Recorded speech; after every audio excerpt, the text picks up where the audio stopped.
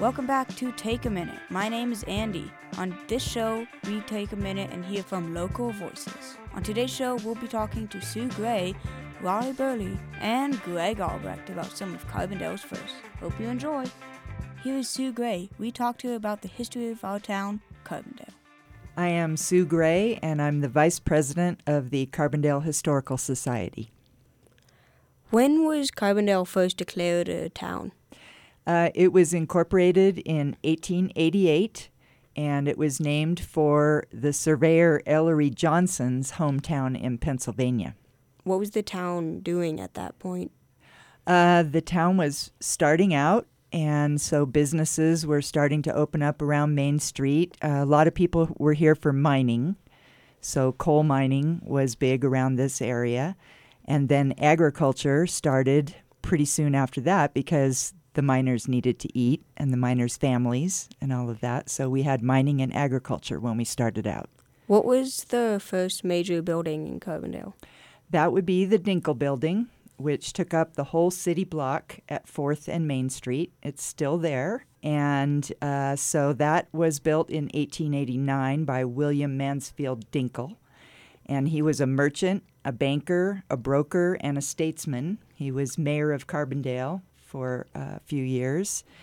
And in 1890, there was a big fire that destroyed the eastern part of Main Street, which is where most of the buildings were, and they were all made out of wood. So he had built his brick building, and that's where they had the Bank of Carbondale, and that's where Steve's Guitars is now.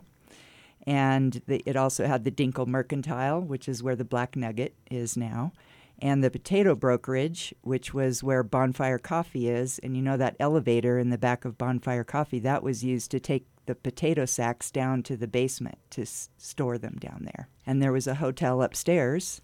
In the 1980s, KDNK was located in the Dinkle Building, and that's why it was called KDNK, KDNK. What's the biggest change you've noticed over the years in Carbondale? I'd say the last 50 years has seen a big change. As I said, Carbondale was all about mining and ranching. And in the last 50 years, mining and ranching have both waned. And in its place, we've become more of a tourism economy. So outdoor recreation and the arts and that kind of thing has replaced mining and ranching as our main sources of economy. So that's changed our town quite a bit because now we're more about recreation and tourism. Is there anything else you'd like to add to that? Well, I'd have to say that one thing that stayed the same all throughout the years since the beginning is Carbondale is a very close community. We're very community-oriented, and we have a lot of celebrations together, and we're very involved in each other's lives, basically. We have KDNK, we have the Sopris Sun, so we know all about our community, and thank you very much for what you're doing, spreading Thanks. the word about our community. So I think we just have a wonderful community here, and we have a great history, which I think more people would be interested in learning about, and they can go to our website, carbondalehistory.org, and learn all about Carbondale's history. And we also have a museum, the Thompson House Museum, which is open by appointment, so people can go there and learn about our early ranching history. And we also have a podcast, so there's lots of ways you can learn about Carbondale history. The jail was the original jail that used to be on Main Street, and it got moved over there in the 1990s and became a part of the Carbondale Historical Society Museum. It's currently used by Sarah Ewell, who's an artist, so we rent it out as an artist studio. And the cabin was built by three of our early pioneers, Myron Thompson, Samuel Bowles, and Oscar Holland. It was an original pioneer homesteader cabin. And that was moved over from its original location over on the Crystal River to that jail and cabin history park. And that's our headquarters now. And it's also a museum. And we made it into the Dinkle Mercantile Museum. So we're paying homage to Mr. Dinkle and his mercantile in that museum. And that's only open in the summertime. Thank you, Sue. We will now hear from Raleigh Burley about the Sopris Sun. My name is Raleigh Burley, and I'm the editor-in-chief at the Sopris Sun. What got you interested with working with them? I started out, I was working for KDNK at the time, getting into local journalism on the radio side of things, and I was invited to join the board of the Sopris Sun, and I thought that seemed like a good opportunity to learn more about the print side of local journalism as well. And upon completing my 3 years on the board, it happened that Will Grambois, the previous editor, was stepping down, and I wanted to see the Sopris Sun continue to shine bright, and thought it was also a good opportunity for me to step in and try out that role. What got you interested with working with the Sopris Sun? I think, I feel like sometimes with media, it's so big. We hear these stories like on CNN or NPR that are so much bigger than we can do much to address. But with local journalism, you really do have that opportunity to make a difference, and you feel the way that the things directly impact your own life. When was the first edition printed? So the first edition of the Sopris Sun was printed on February 12th, 2009. It was kind of a cool story. Previous to the Sopris Sun, there was a newspaper called the Valley Journal, and this was going since the 70s. Went all the way up to 2008, right before Christmas, and it had been purchased by a bigger company called Swift Newspapers. And when the recession happened in 2008, they were looking at where they could save money and basically end operations. And so they cut the Valley Journal, which was a weekly newspaper since the 70s. And it only took 6 weeks for some local Carbondalians to put together the Sopris Sun as a nonprofit weekly newspaper. So it's kind of got some built-in independence. And so actually one of the KDNK DJs here, the Leslie Johnson, was on the cover with a child from Haiti. But yeah, I think more or less just celebrating independence and our town and local media. How long have you been involved with the journalism part of the Sopris Sun? So I've been editor for nearly a year now. I did periodically do some writing for the Sopris Sun while I worked for KDNK previous to that. How have you noticed the Sopris Sun has changed over the years since you've been working there? I think that it's a small operation, so the people who are a part of it make a big difference. People bringing their vision either from the board or layout, the writers to the editor. Everybody's sort of contributing to make it what it is, and I think because it's a small operation, each person's contribution has a pretty big impact. Sol del Valle is the Spanish insert that's a part of the Sopris Sun. We started it in March of 2021, and it's seen a lot of success. People are really receiving it well. I haven't heard much negative feedback about it, so it says a lot about our community too, that people are receptive to having a bilingual component to their local newspaper. If you could change one thing or add one thing to the Sopris Sun, what would that be? I would love for us to have an even greater budget so that we can pay our freelancers fairly and continue to support all the contributors. I think one thing that's neat about the Sopris Sun is we involve cartoonists, we involve puzzle makers, photographers, writers, and so making it this sort of community expose of different talents that people have, and also being able to pay them fairly for their contributions. Is there anything else you'd like to add to any of that? Just a big shout out to the founding board of directors, Russ Criswell, Peggy DeVilbus, Alan Harvey, Colin Laird, Barbara New, Elizabeth Phillips, and Becky Young for having the tenacity to pull together a nonprofit newspaper out of the ashes of the Valley Journal. It's cool to see it approaching 14 years now. Thank you for sharing, Raleigh. Up next is Greg Albrecht, the director of KDNK Radio. If you just tuned in, you're listening to Take a Minute, I'm Andy B. On this show, we are taking a minute and hearing from local voices about the history of Carbondale. Greg? My name is Greg Albrecht, and I am the Executive Director at KDNK. How long have you been with the station? Almost exactly 4 years now, and I originally started as the underwriting manager in charge of finding organizations that wanted to support the station, and then I was the development director, pretty much in charge of all relationship building and donations, whether it be organizations or individuals. And as of mid-December last year, I've been executive director here. What does it mean to be a community access radio? It means a lot, actually. It's kind of a privilege, and at the same time, it's an honor, and it's a big responsibility. And as a community access radio station, our mission is to connect community with one another, and we do that through our airwaves.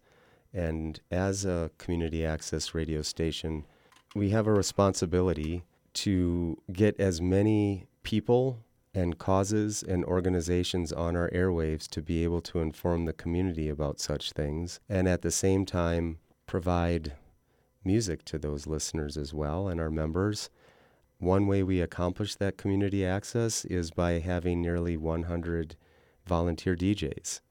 76 of those are music DJs, 24 of those are public affairs show host DJs, and that doesn't even include all of you, the Andy Zanca DJs, so there's however many of those as well. So you can probably see where this is going, that all of a sudden we're providing access to our airwaves to over 100 individuals in the community and giving them voice. That's one way we accomplish that. The other way is by making sure that we are finding out community relevant news throughout our listening areas and informing the community and connecting the community in that way.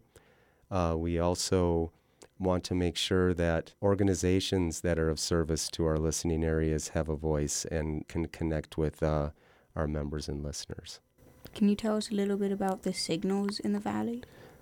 Yes, we have 9 signals. Our main signal is 88.1, and that signal is a facility on the top of Sunlight Peak, which is across from Sunlight Ski Area. It happens to be a higher peak than Sunlight Ski Area. There is quite a bit of other communications facilities up there, but KDNK's main 88.1 signal, we actually share a facility with CPR and Aspen Public Radio, and that main 88.1 is what broadcasts to other facilities to retransmit to 88.3 in Glenwood Springs. Glenwood Springs is a facility at the top of Iron Mountain at Glenwood Adventure Park. 88.3 in Aspen is our facility at the top of Red Mountain in Aspen. 88.5 in Basalt. 88.5 in Redstone is a facility on top of Elephant Mountain in Redstone. 93.5 in Leadville. Actually, just learned a story behind that came about in 2005 because a resident in Leadville had a cabin at 11,600 feet and was finding that he could get 88.1 all the way over on Sunlight Peak, all the way to his cabin at 11,600 feet in Leadville. He contacted KDNK and thought, hey, we can receive this signal up here and retransmit it to Leadville. And that's why we have 93.5 in Leadville. 94.7 in Old Snowmass, and 94.9 in Thomasville. That's up the Frying Pan Road past Rudai Reservoir, and 99.9 in Snowmass Village. Do you guys have any future plans? Well, one in our communities we serve that would be nice, we've discussed some about finding a way to try to transmit into Newcastle, because Burnt Mountain on the other side of Newcastle blocks our signal from Sunlight Peak. And then other, maybe not expansion type things, but even I talked to Mountain about this at one point, about the prospect of, well, I love taking Adventure up to the facility in Leadville. We could probably just as well bring it down with a broadband feed to maybe CMC in Leadville and then transmit off the roof of CMC in Leadville. But we're keeping our eye on technology and what makes most sense for KDNK's long-term future. How many members does KDNK have outside of the valley? So I don't know that I can give you an exact number on that, but I would guess, and let's say that the valley, we're talking about both the Roaring Fork Valley and the Colorado River Valley to Rifle. So outside of that area, I would guess about 100 to 150. To give you a decent idea kind of our membership breakdown, and of course this would include Missouri Heights and so forth, of about 1,300 members, 46% of them have an 81623 or Carbondale zip code. Keeping in mind also those zip codes go into Redstone and Marble as well. About 25% have a Basalt and Aspen zip code, and then I would say about another 20% are Glenwood to Rifle or the Colorado River Valley area. And then after that, it would be people outside. How can people become a member? In a multitude of ways. One, they can call us here at the station at 963-0139 and talk to anyone here, actually, and we will be able to help. If you'd like to ask for me, I'd love to talk to you, or Kenna, our membership director, but truly anyone on staff would be happy to help you become a member by calling that number, 963-0139. You could also go online at kdnk.org, and there's a donate button that's up in the right-hand corner that's really easy to see, and you could donate by credit card. You could also, what I really love about this facility as well is it's a community center, and whether you're coming to be a member or not, people are welcome to stop by anytime and learn more about us. They were located at 2nd and Main on Carbondale in the red brick building with the totem pole in front. Is there anything else you'd like to add? I'd like to add thank you for honoring me with this interview, and great job. It's really warms my heart to see you doing this, Andy, as well as doing it by Mountainside. That's another thing that I'm proud that we facilitate here at KDNK is learning and mentorship in radio. So thank you guys. Thanks, Greg. Now we have a bonus guest, Amy Kimberly from the Carbondale Arts Center, talking about Mountain Fair. I'm Amy Kimberly, and I'm the Executive Director of Carbondale Arts and the Carbondale Creative District. What got you involved with the Carbondale Arts? Well, it really started with KDNK. I worked here at the radio station. I was the development director. We did some bingo weekends at the Mountain Fair one year, and the directorship came up in 2004 to be the director of the Mountain Fair, but not the Arts Council. So for a while, I got to do the Mountain Fair and still be at KDNK. So I thought I had really the best. I got to be with Best of both worlds. the best of both worlds there. But eventually I left KDNK and ended up going full-time with the Carbondale Arts. What's the earliest Mountain Fair you remember? Well, actually, I did go to a Mountain Fair probably like in 1990 or 91. My kids were real little, and I remember we went there, and my daughter fell in the ditch and started crying profusely, and that was the end of my Mountain Fair experience for that year. And then I didn't get there again until like 2003. I moved to Carbondale in 2001. I had been living in Telluride for 18 years before that. Have you noticed that's changed over Mountain Fair since you've been working there? Well, let's see. I think one of the beautiful things about Mountain Fair is that it doesn't really change. The people that participate maybe evolve in ways like there's lots more younger people involved right now, and that's a good thing because it's going to be up to all of you to take over the fair as we get older, because that's how the fair works. So I think there's been maybe more people for sure. And then last year we did change by moving some booths out on the street. But the magic of Mountain Fair is that it's always been magic, and it still stays there. And we really honor the age-old ethos of it, which is it has to mainly be run by volunteers, and we can't have visible sponsorship anywhere. So, can't be the Coca-Cola stage or anything like that. And keeping those two things really makes it a community-based experience. Do you know about anything for the future? Like what's either going to be added or just what's the next steps for Mountain Fair? Well, I do. We are going through some changes. Mark Taylor and Mark Taylor has actually been running the fair with me longer than I have been there. So he's been there a long time. We're passing the gauntlet, as they say, to James Gorman and Deb Colley and Ali Sanguili.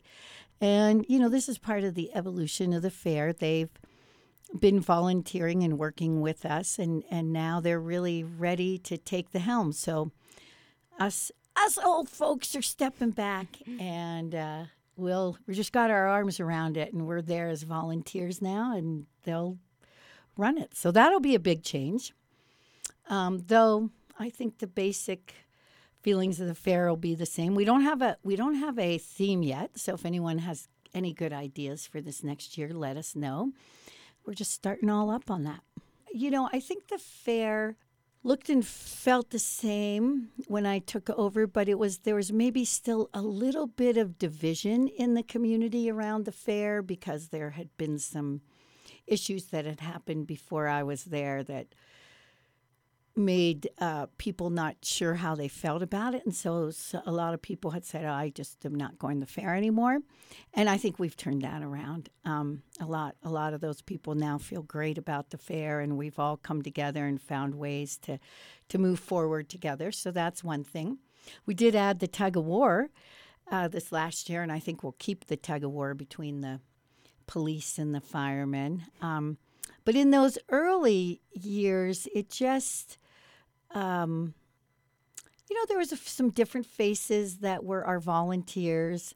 Tents were falling down a little more. We're in worse shape. We've been able to invest in getting some new tents. But I honestly feel like the magic of the fair is the same every year. And that magic is we show up in the park on Tuesday, and by Wednesday, all these other people start showing up in the park, and they just start making it happen. Like, it's just crazy. If there's a problem, someone shows up unannounced to fix it, So that has always been.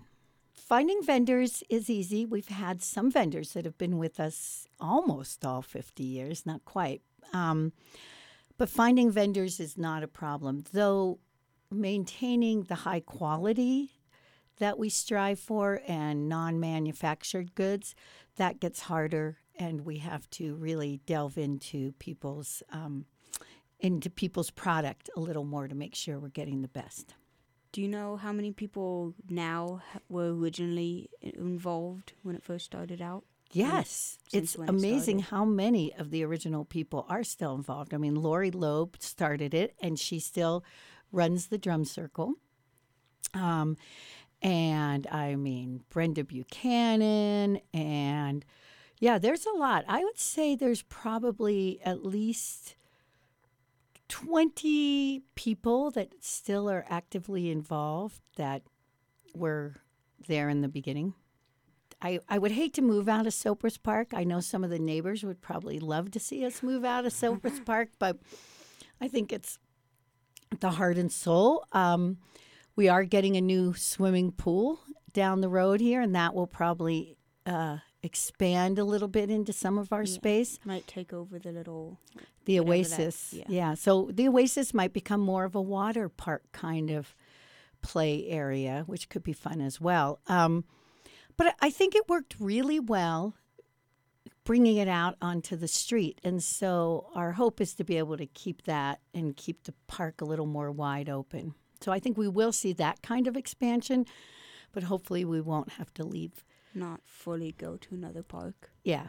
If you did have to leave the park and go to another one in town, which one would you go to?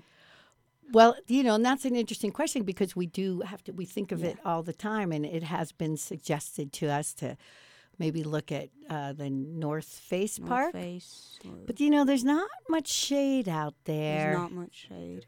Yeah. No, I think as long as we can, we'll keep the fair where it is. And, I don't know. I think at the 100th anniversary, you guys will all be there. So as I looked at Emmett after we finished the 50th, and I realized he's 14 years old, and I was 64. And so then I was counting, and I was like, guess what, Emmett? You are going to be my age, and you're not going to be far behind when it's the 100th year anniversary of the fair. So I hope you guys are all there. I probably won't be. I'm going to be there. Yeah, and you just remember me. Everyone should start, if anyone has any good ideas or thoughts on the theme of the fair, they can contact me at amy@carbondalearts.com, and we'll watch out for the poster design contest coming your way in February. Thank you for listening to Take a Minute. I'm Andy B. You just heard from Sue Gray, Raleigh Burley, Greg Albrecht, and our bonus guest, Amy Kimberly, about some of the history of Carbondale. I hope you enjoyed the show. This is the Andy Zanca Youth Public Affairs Show, broadcast on KDNK, Carbondale Community Radio. Stay tuned for part 2 in 2022 to hear more about Carbondale's history. See you next year.